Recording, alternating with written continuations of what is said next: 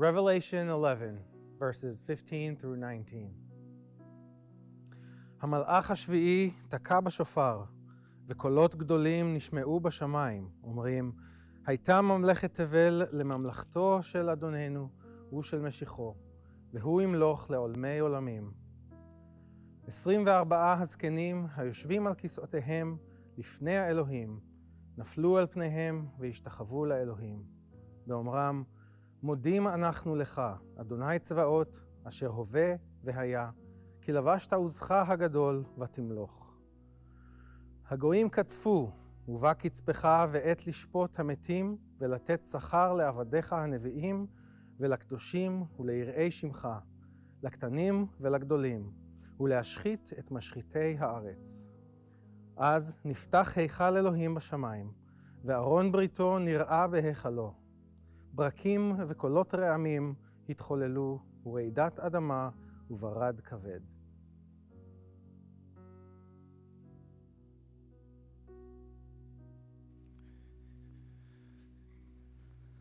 If you would, turn in your Bibles to Psalm.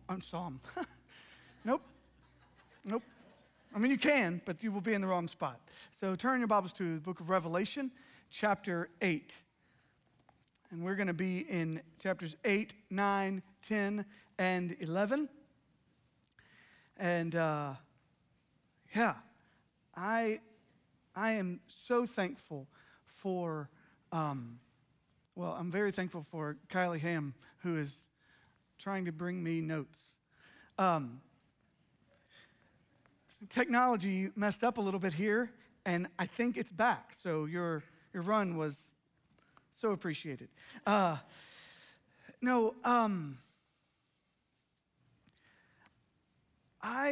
come to a text like this, and the truth is I come in to a room when we're singing these songs today, and I'm so thankful for the body of Christ.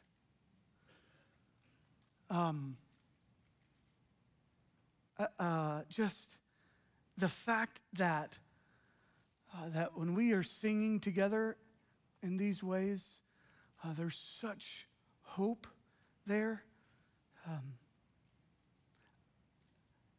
Just to be honest, I got a 2 o'clock in the morning text from a church member who is going through a very physically trying time. And right before the service, got a text again. And so to sing those songs and to come to a part of Scripture that, to be quite honest, is going to remind us a lot of judgment that is to come for those without Christ. I'll just tell you that singing songs like You Took My Place,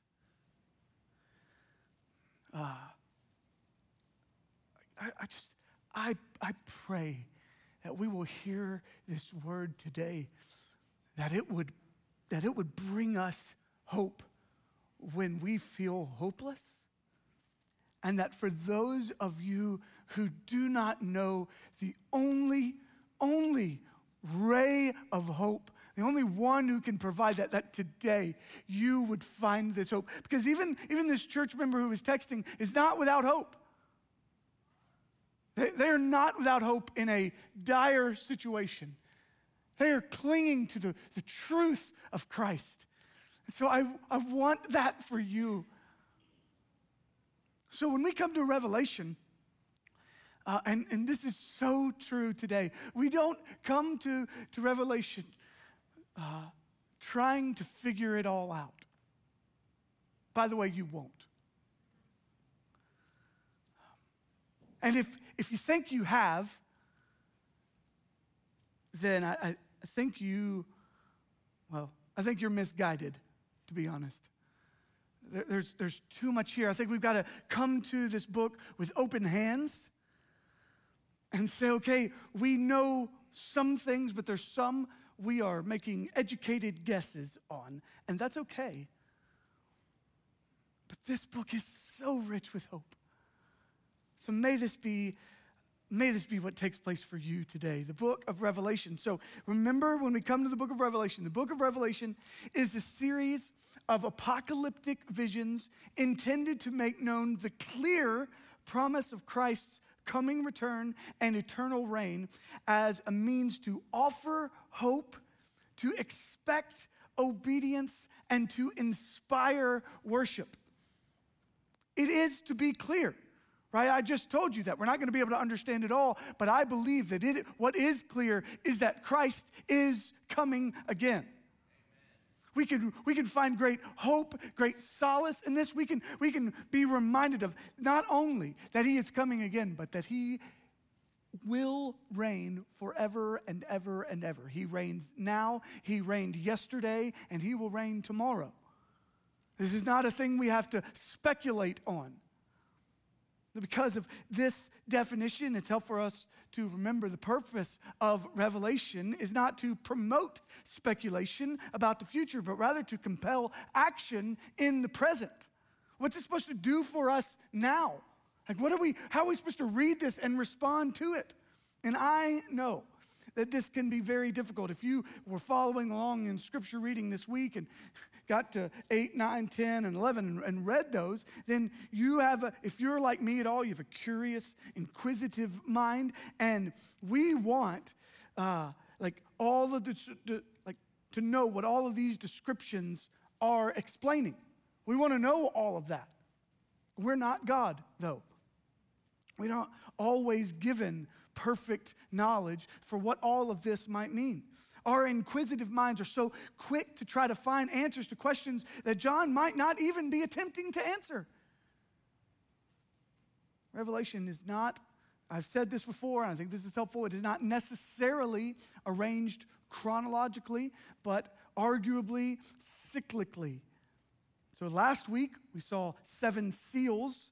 Today, we see 7 trumpets. In the future, we'll see 7 bowls, and all of those are representing repeating symbols of God's judgment and punishment on the sin filling the earth, and are more and more intense, all leading to the final judgment. So if you think about it, you got these 7 seals, and then it intensifies in the 7 trumpets, and it intensifies yet again in the 7 bowls. In fact, just prepare yourself for the 7 bowls.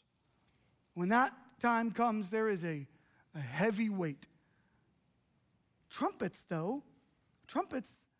are important symbols throughout Scripture. You might even think, maybe you've heard about the shofar, right? Think about how this was a regular form of, it was like calling the people. Trumpets were alerting people to judgment or salvation. In fact, in Numbers 10, the Lord speaks to Moses and says, make 2 silver trumpets of hammered work. You shall make them. You shall use them for summoning the congregation and for breaking camp. When both are blown, all the congregation shall gather themselves to you at the entrance of the tent of meeting. But if they only blow one, then the chiefs, the heads of the tribes of Israel, shall gather themselves to you. There's an alarming shout or blast. For all different kinds of reasons. So trumpets have historical meaning throughout Old Testament, and then again we see this now here in the New Testament. There are these 2 prominent stories connected to the Old Testament here in this text. One is the plagues during Moses' time in Egypt, right? So we're about to read about all these different things, and you'll see blood and darkness. You'll see locusts. The judgment that was poured out on Egypt and Pharaoh for holding God's people captive. All of that you'll see in just this minute. And then the other is the Battle of Jericho, which includes 7 priests and 7 trumpets in 7 days, right? So the book of Joshua, you see that. So Joshua 6:8, and just as Joshua had commanded the people, the 7 priests bearing 7 trumpets of ram's horns before the Lord went forward, blowing the trumpets, with the Ark of the Covenant of the Lord following them, right? You know, Joshua at the Battle of Jericho. You know that one? Yeah? So this is what we're talking about. That same picture. Now, fast forward, and it's like they're remembering that. John, who wouldn't have been there in Jericho, but certainly would know of that story, would know of the truth of it, not just a story that was once told, but something that he knows to be true. So there's this similar imagery as trumpets ultimately announce judgment upon sinners and victory for God's people, right? So trumpets. Think of it that way, like judgment or salvation, or salvation, okay? So, we come to then the purpose of trumpet blasts, right? One is that trumpets serve as a reminder to put your trust in God alone. I mentioned that 2 o'clock this morning text message. We're talking about a medical situation, and so encouraged that as we were praying together, this brother is trusting in God's provision. Right? Yes, we are trusting that God will use doctors and nurses and medical professionals and trusting in those sort of things, but we know who's ultimately in control. So we call to him first, right? So thankful that we get to call out to the one, the only one. So I want you to think this way as you hear about these trumpets being blasted. Do not put your trust in created things. Instead, put your trust in the Creator himself. Right, the first trumpet. Go to verse 7. The first angel blew his trumpet, and there followed hail and fire mixed with blood, and these were thrown upon the earth. And a third of the earth was burned up. A third of the trees were burned up, and all green grass was burned up. So trumpet 1 comes burning earth, burning trees, burning grass. You get to the second trumpet. So just the next verse down, verse 8. Second angel blew his trumpet, and something like a great mountain burning with fire was thrown into the sea. A third of the sea became blood. A third of the living creatures in the sea died, and a third of the ships were destroyed. So, trumpet 1, burning earth, trees, and grass. Trumpet 2, destroyed a third of the ocean. Blood water is what's described. This is not small, right? This is not just a light portion. Third trumpet, verse 10. A third angel blew his trumpet, and a great star fell from heaven, blazing like a torch, and it fell on a third of the rivers and of the springs of water. The name of the star was Wormwood. A third of the waters became wormwood, and many people died from the water because it had been made bitter. So in this case, trumpet number 3, rivers are poisoned by a star. And people, now we get to where people are affected, people begin to die. So, first trumpet, burning up land. Second trumpet, ocean. Third trumpet, rivers, and therefore people are dying. Fourth trumpet, like, how is this getting worse? The fourth angel, verse 12. The fourth angel blew his trumpet, and a third of the sun was struck, a third of the moon, a third of the stars, so that a third of their light might be darkened, and a third of the day might be kept from shining, and likewise a third of the night. I want you to catch this correlation. With the opening of the fourth seal, so back up to last week, opening of the fourth seal came the pale horse, which is death, and given authority over a quarter of the earth. And now you get to the fourth trumpet, and judgment comes to a third of the earth. So in some ways, you've got like, it was taken from a fourth to that there's third, like things are split into 3 now, and now there's everything is cut into that way, like a third of the earth. Judgment's coming to the next portion. Catch this, though. If you haven't caught all of this, everything's going away. Like parts of everything, at least, You're going to have less, like a third of the ground, third of the trees, third of the grass, third of the ocean. Like the rivers are poisoned by stars, and then you're losing a third of light. Less sun, less moon, less stars. Even the darkness of night gets darker. It's hard to grasp, right?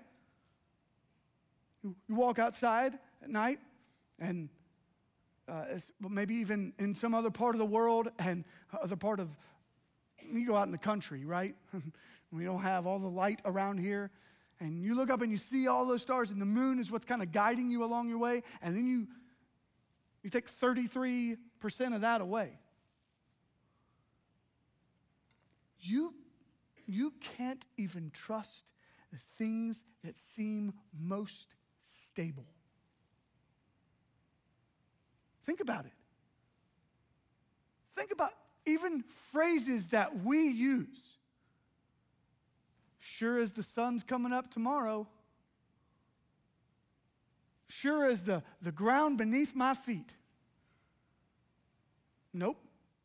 Sounds like that's not real sure, is it?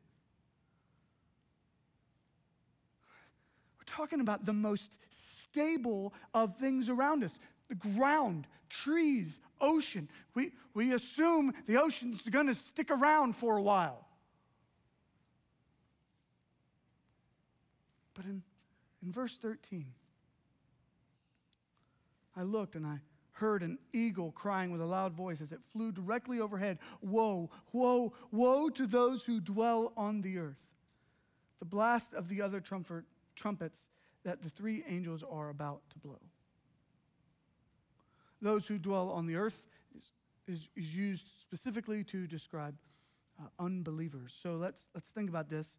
First, if trumpets serve as a reminder to put your trust in God alone, because you cannot trust anything in this world. And trumpets serve as a warning for all to turn away from all sin. Right? Let's get to the fifth trumpet, right? So chapter 9. Fifth angel blew his trumpet, and I saw a star fallen from heaven to earth, and he was given the key to the shaft of the bottomless pit. And then it goes on to describe what's all happening in this bottomless pit. But essentially, in the next several verses, the sun is darkened again, locusts happen, pits of hell, terrorizing, legions of hell are unleashed, torment of unbelievers under the direct authority of Satan. People even long for their death. They're hoping to get out of this in any way possible. This is as terrorizing and terrible as you might possibly imagine. John is even seeking for the words to describe how horrible this is. Then you get to the sixth trumpet. It continues, verse 13. Again, in this sixth angel blew his trumpet, and I heard a voice from the four horns of the golden altar before God, saying to the sixth angel who had the trumpet, release the four angels who are bound at the great river. So there's more that happens there, and a third of humanity is wiped out. Now again, remember, this is not necessarily chronological, but regardless, it is increasing in imagery. There is described 200 million demonic war horses that are released. This is not a light matter. And even still, catch this, those that are lost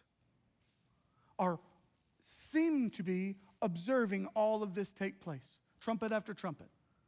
They see a third of the earth essentially wiped out, a third of the oceans. Everything gets darker. They're losing humanity all around them. A third of the people they know, gone. And yet, go to chapter 9, verse 20, and listen carefully to this. I want, if you're questioning, wondering a little bit about salvation, this is so important. The rest of mankind who were not killed by these plagues did not repent of the works of their hands, nor did they give up worshiping demons and idols of gold and silver and bronze and stone and wood. which cannot see or hear or walk, nor did they repent of their murders or their sorceries or their sexual immorality or their thefts. Listen, here's what's happening. Everything around them is shouting at them, turn away from your sin. Here's what happens to those who don't follow Christ. Everything, like the world is crumbling around them. They're watching it. They're watching, like, even the actual earth collapse. Mountains are falling into the ocean. People are dying in droves.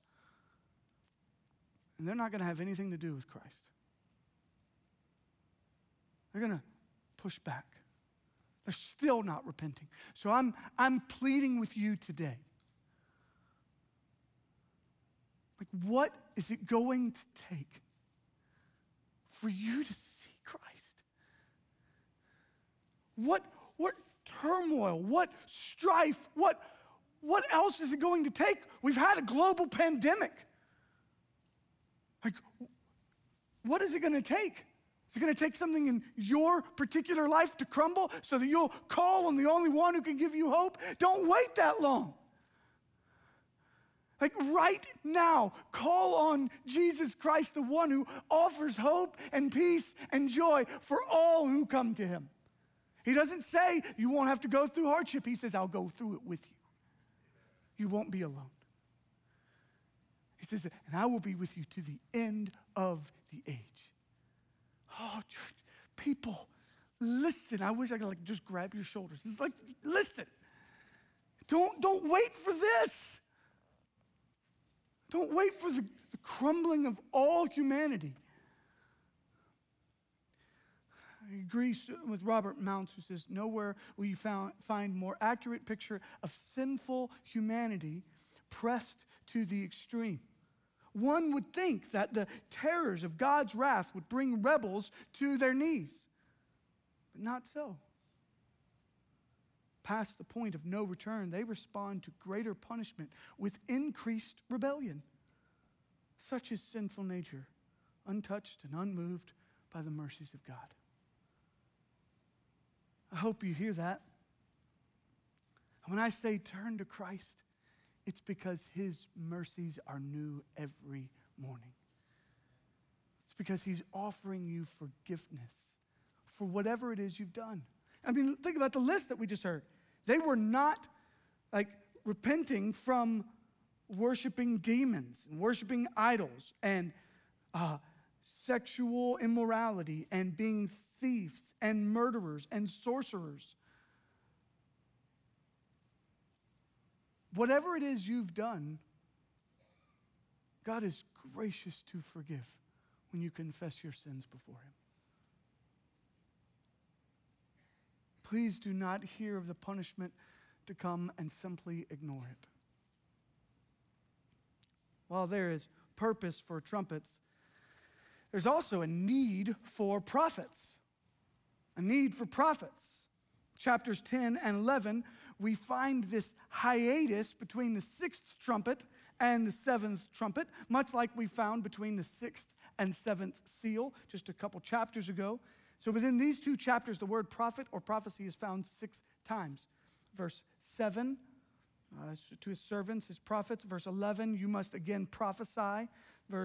Chapter 11, verse 3, and they will prophesy for 1,260 days. Chapter 11, verse 6, they're prophesying, the days of their prophesying. Chapter 11, verse 10, because these two prophets had been a torment to those who dwell on the earth. Chapter 11, verse 18, for rewarding your servants, the prophets and saints. So see the significance of God's people in the midst of these judgments. Prophets prophesy.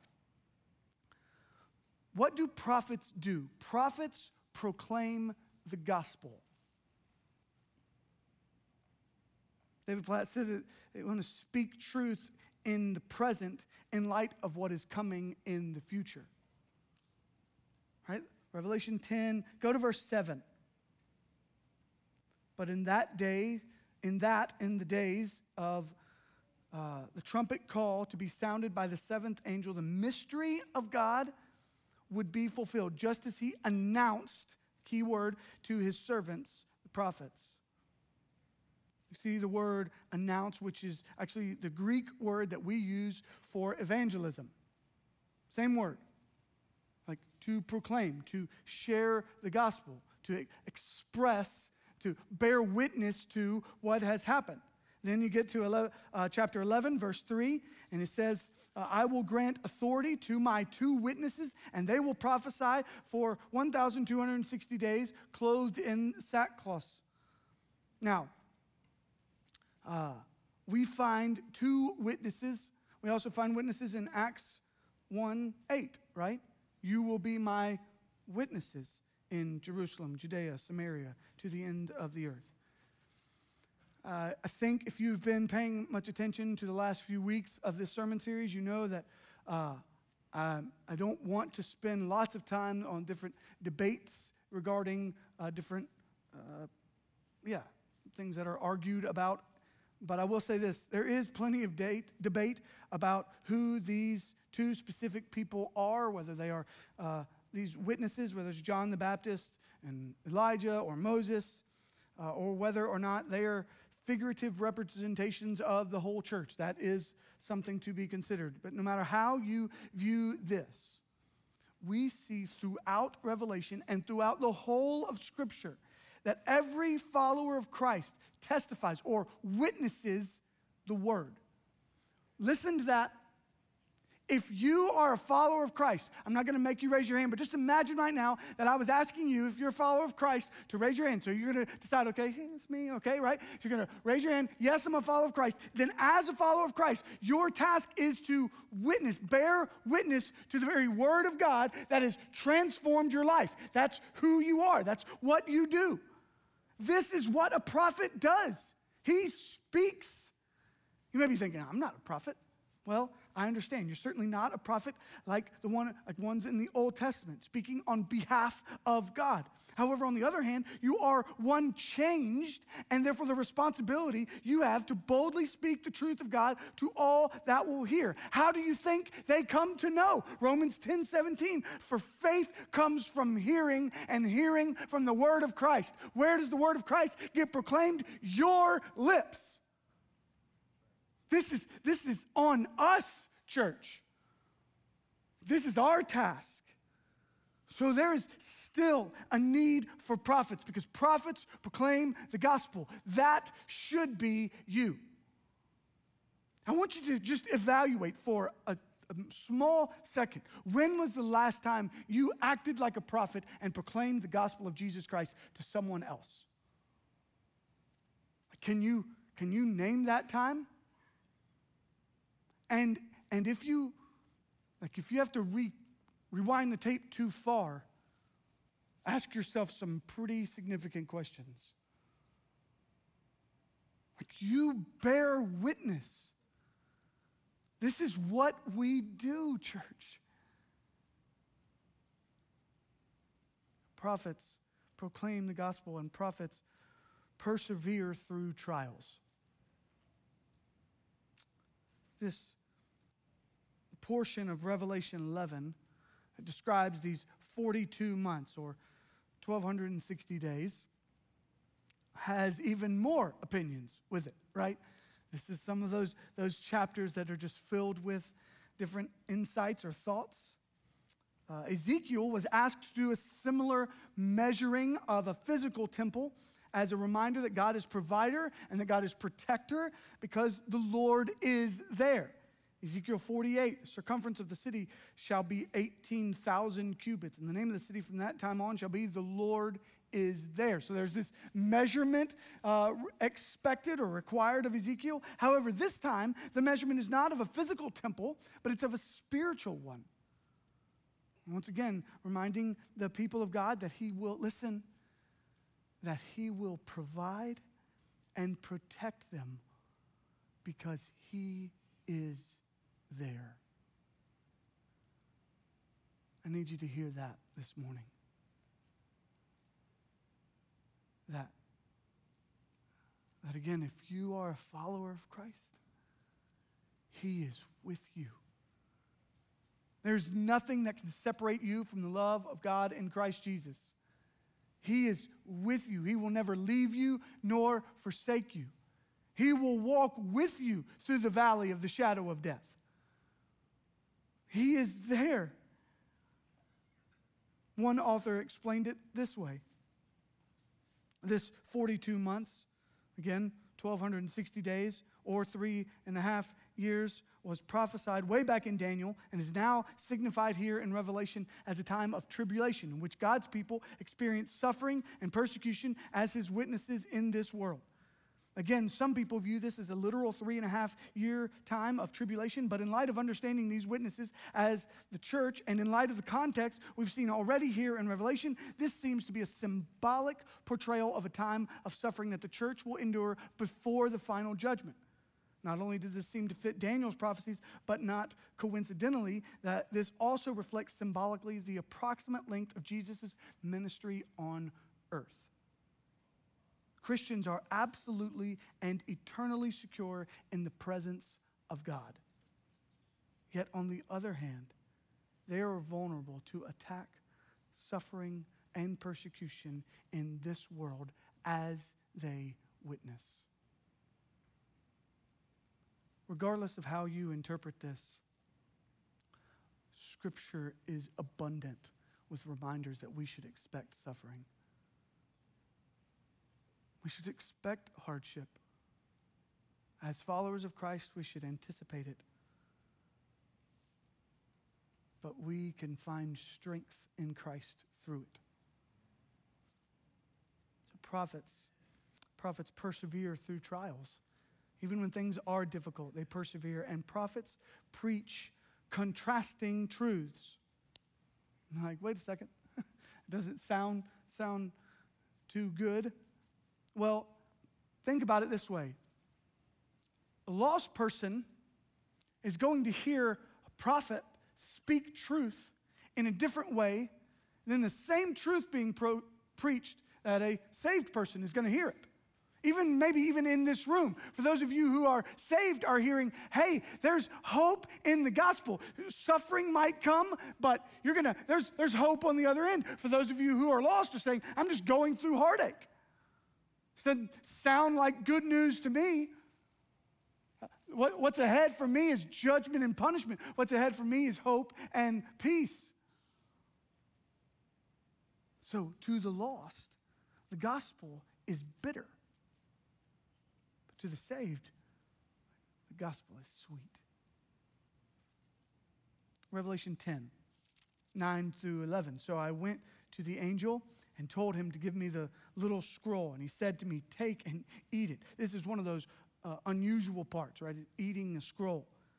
It will make your stomach bitter, but in your mouth it will be sweet as honey. I took the little scroll from the hand of the angel and ate it, and it was sweet as honey in my mouth. But when I had eaten it, my stomach was made bitter.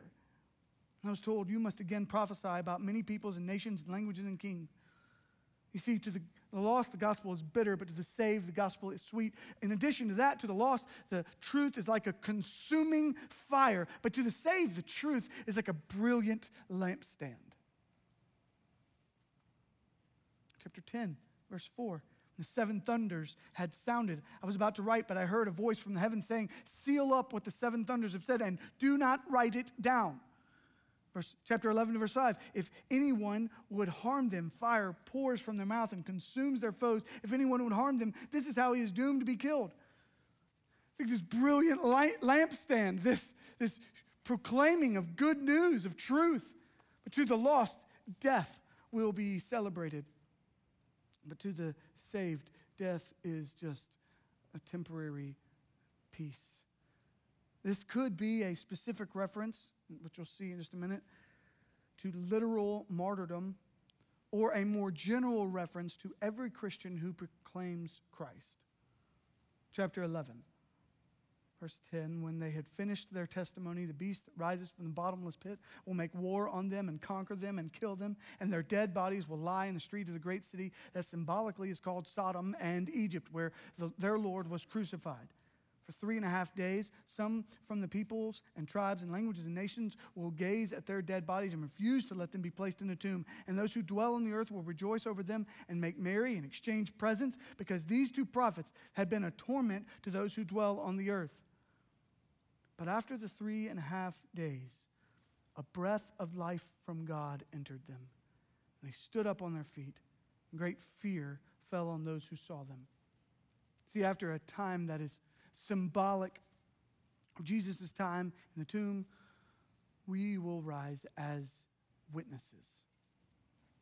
So when I think about all of these things, right? I think about the need for prophets. I think about these 7 trumpets. I think about the hope of Christ.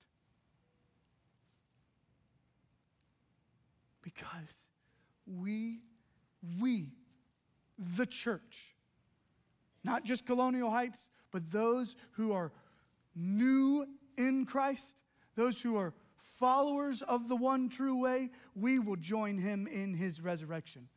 His promise is fulfilled. 11:12, they heard a loud voice from heaven saying to them, "Come up here." And they went up to heaven in a cloud, and their enemies just watched them.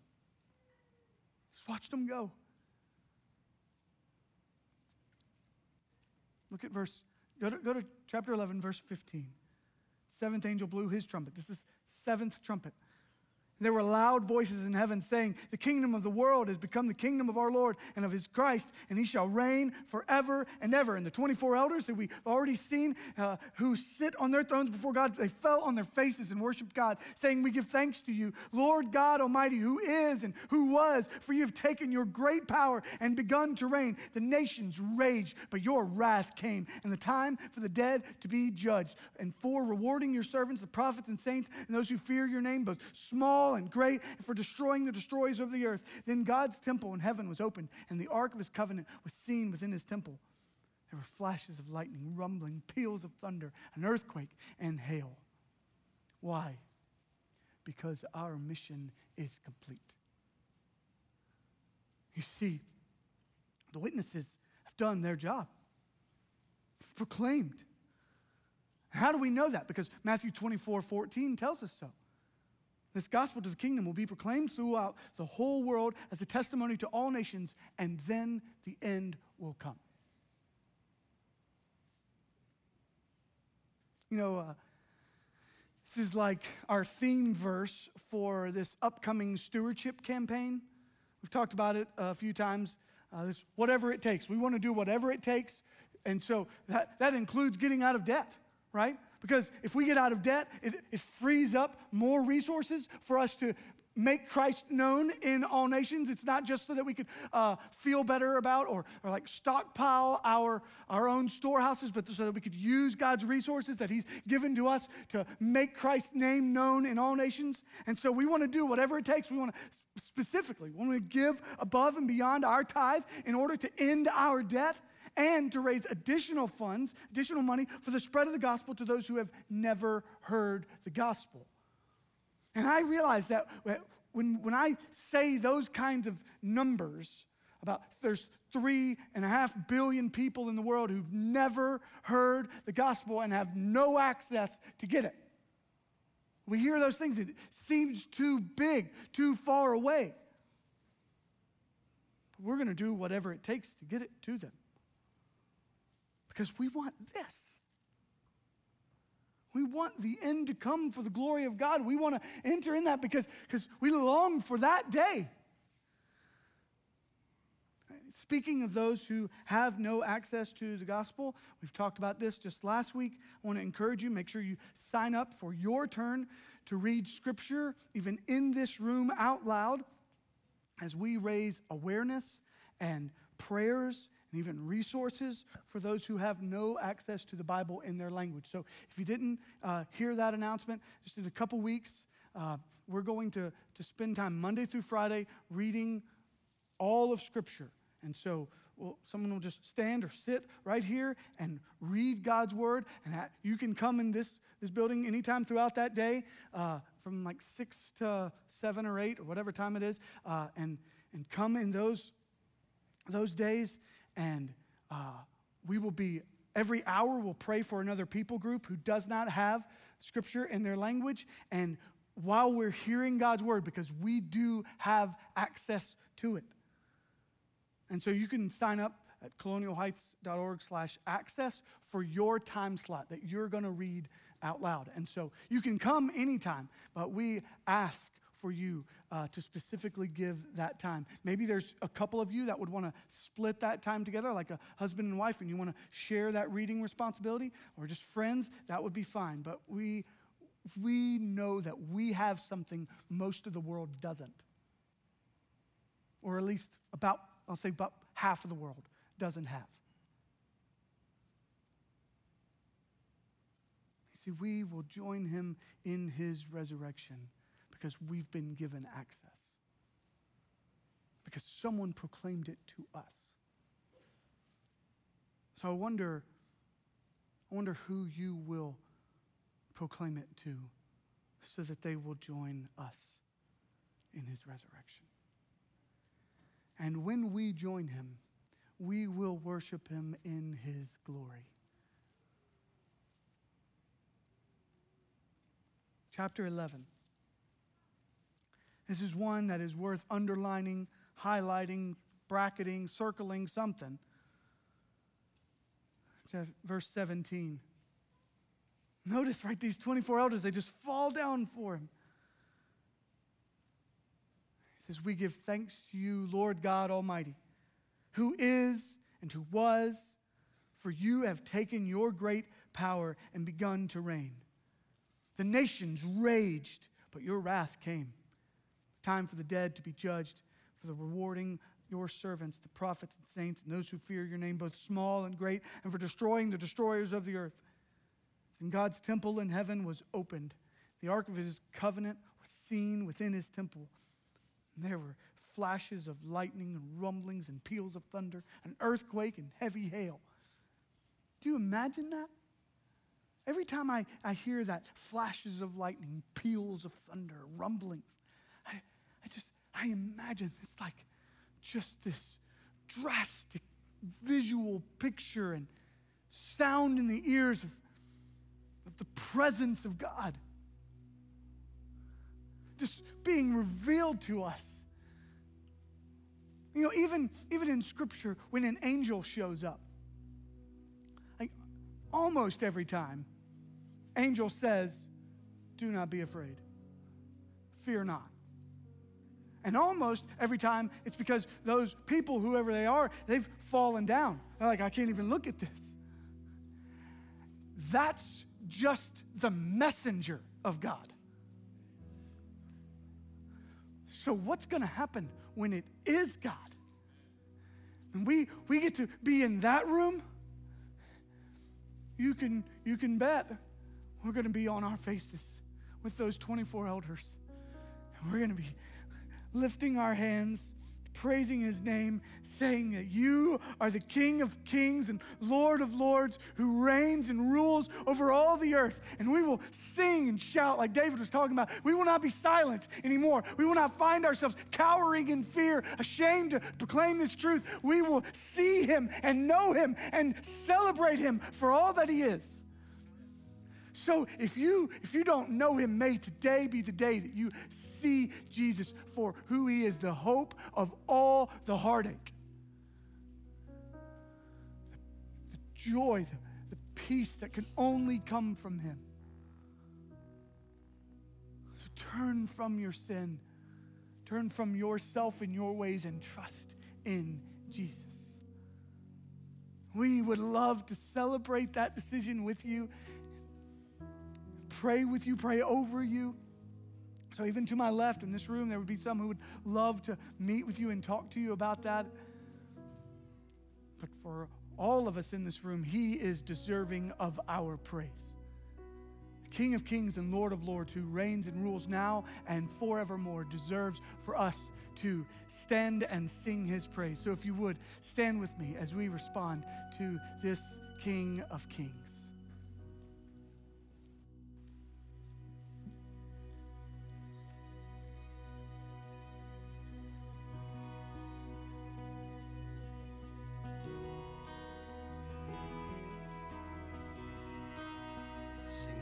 cast my mind. I cast my mind to Calvary, where Jesus bled and died for me. I see his wounds, his hands, his feet, my Savior on that cursed tree. His body bound and drenched in tears, they laid him down in Joseph's tomb, the entrance sealed by heavy stone.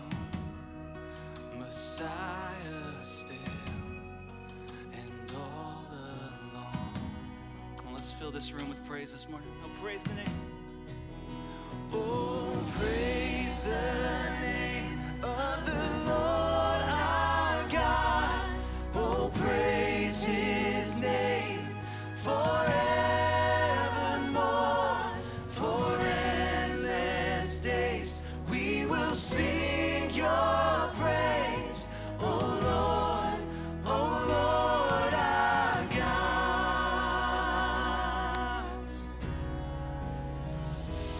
On the third, at break of dawn, come on, what happened?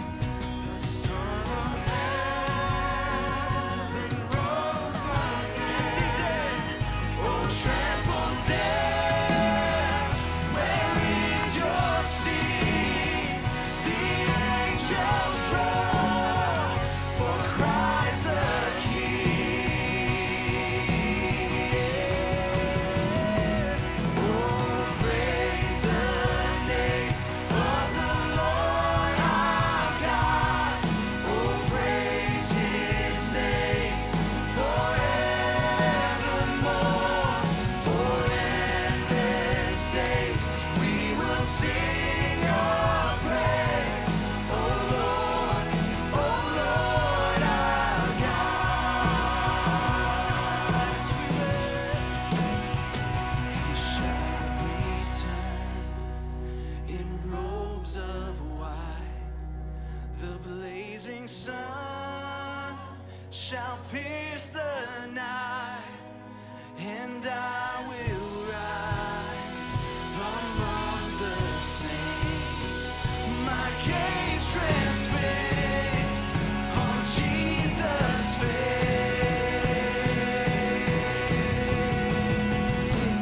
Oh, praise the name of the Lord our God. Oh, praise his name forevermore. For endless days we will sing your praise. Oh Lord our God. Come on, church, just say, oh, praise the name of the Lord our God. Oh, praise his name forevermore. For endless days we will sing your praise. Oh Lord our God. Oh Lord our